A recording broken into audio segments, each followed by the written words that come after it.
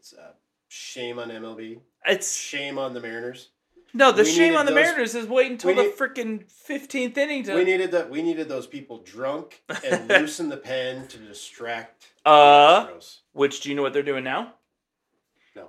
Bleacher tickets are... Oh, yeah, the pen is the pen now. They're basically... The pen will always be open. I didn't know it wasn't always open. The pen will always be open, and you have, like, season-long $10 cheap seats. So, as somebody said, it's the cover charge for hanging out in the pen. Yeah, because they were kicking people out of the pen to host private parties. Ugh. And I think they realized private parties don't buy as much alcohol. No, they expect to have their alcohol. Drunk millennials do in the pen. Yeah. Speaking of which.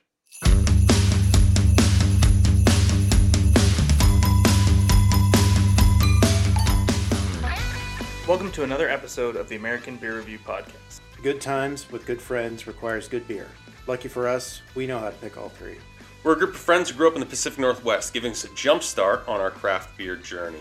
Join us today while Brian, Alec, and Chad review some beer, talk about beer topics, and whatever else comes up. We invite you to pour yourself a drink and hang out with us.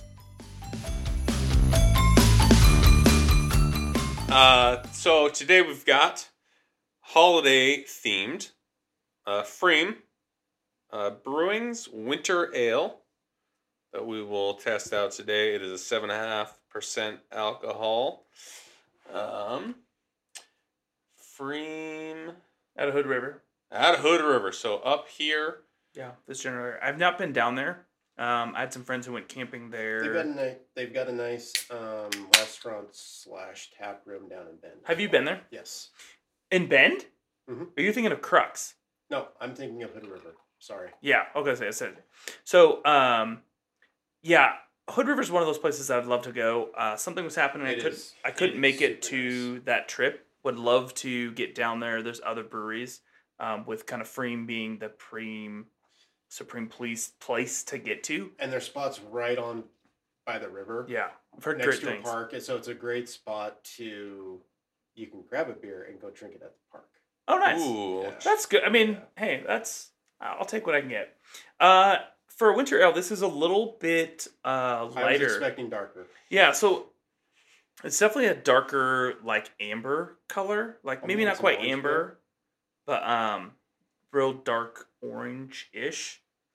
So the flavor profile is supposed to be aromatic hops. Okay, which I do get some like definite But number hoppiness. 2 is fruitcake. Whoa. I've never had it. And Of then aromatics? No. So aromatic hops, fruitcake, and then a little bit of spruce. So I haven't tasted this, but Winter type beers are one of my favorites. I like that kind of usually dark, little bit of roasty with some spice, little something going on. This is not it. No, this is just like a. To me, this is just like almost like a winter IPA. Like, hey, we just kind of like brought some pininess, a little citrusy. If I ordered this as a winter ale, I'm a little disappointed. If I ordered this as a winter ale, I would be disappointed on the color and. It's still a good beer. It tastes good. I like the general flavoring and different things. But like, I went to a place recently, asked what dark beers they had, and I was this like, isn't going to be a dark beer. Well, that's the thing. Is that so? I was like, hey, I want a dark beer. I see blank whatever beer. I can't remember what it was. I don't want that one. But what other dark beers do you have? And they were like, oh, we have the like Kolsch Winter. Done. Okay. I'm in. That one turns out it's a beer called Kitten Mittens, which is phenomenal. But that was dark. Like, you're really getting that like dark body, dark roast, but not stout. It is definitely not a stout. So there's that balance. This is like the lightest of winter ales I can ever imagine.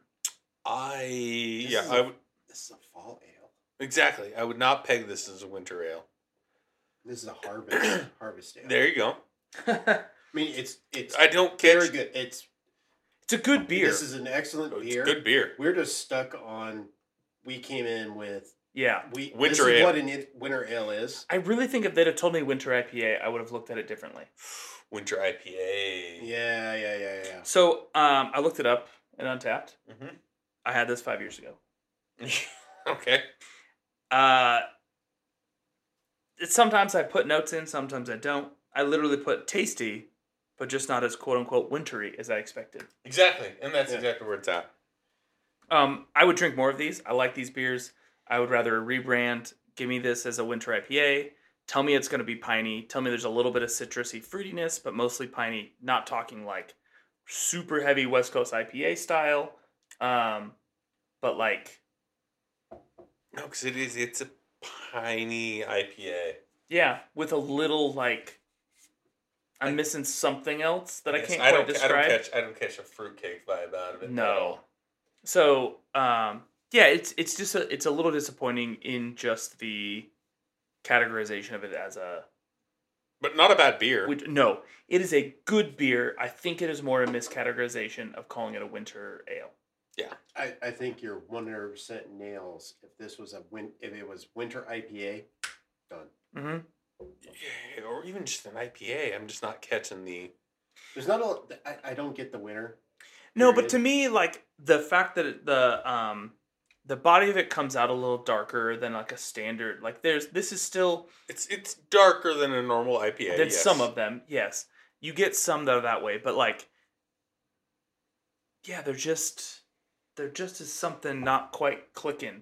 I feel like I come back to the same thing. I'm just disappointed that I expected something dark. I expected something with a little bit more there. So it is a good beer.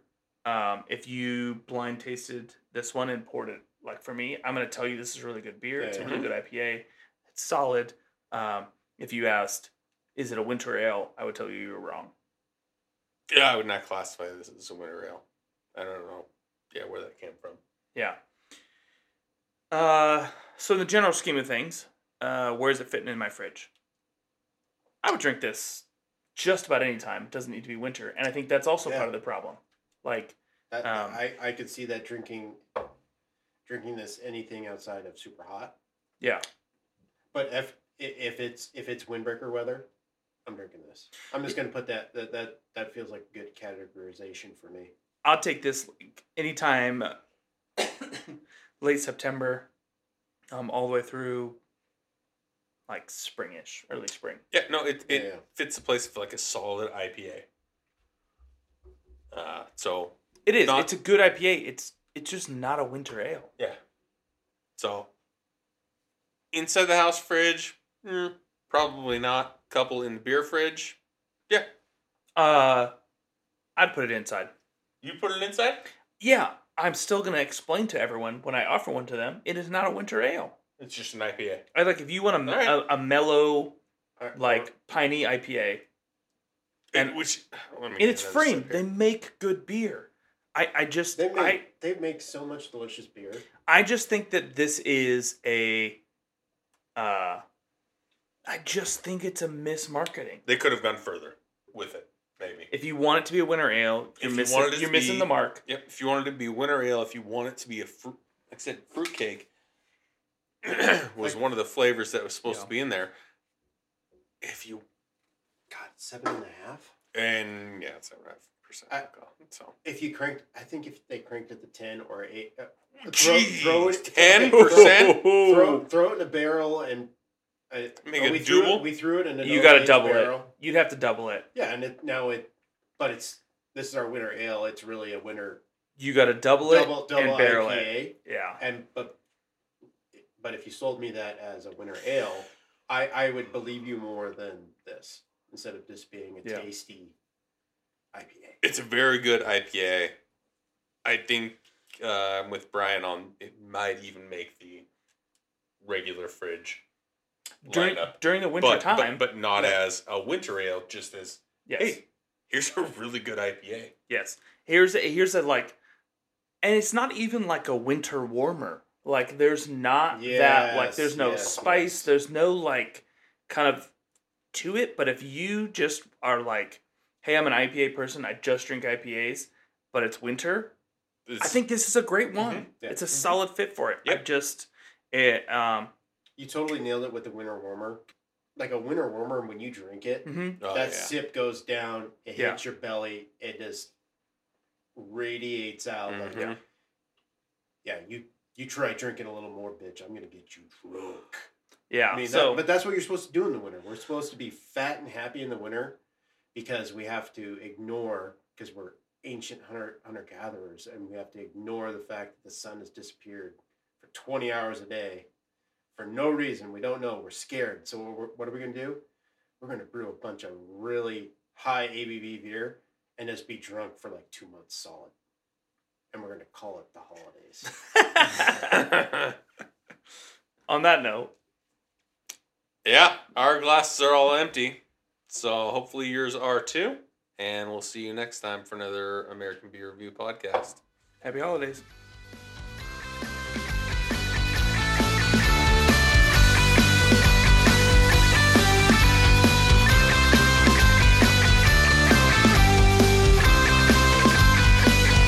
But this one night in particular, me and a guy decided to make gin and tonics with gin and NyQuil. What? Yeah, no, I was not there for that Shit got weird. No joke.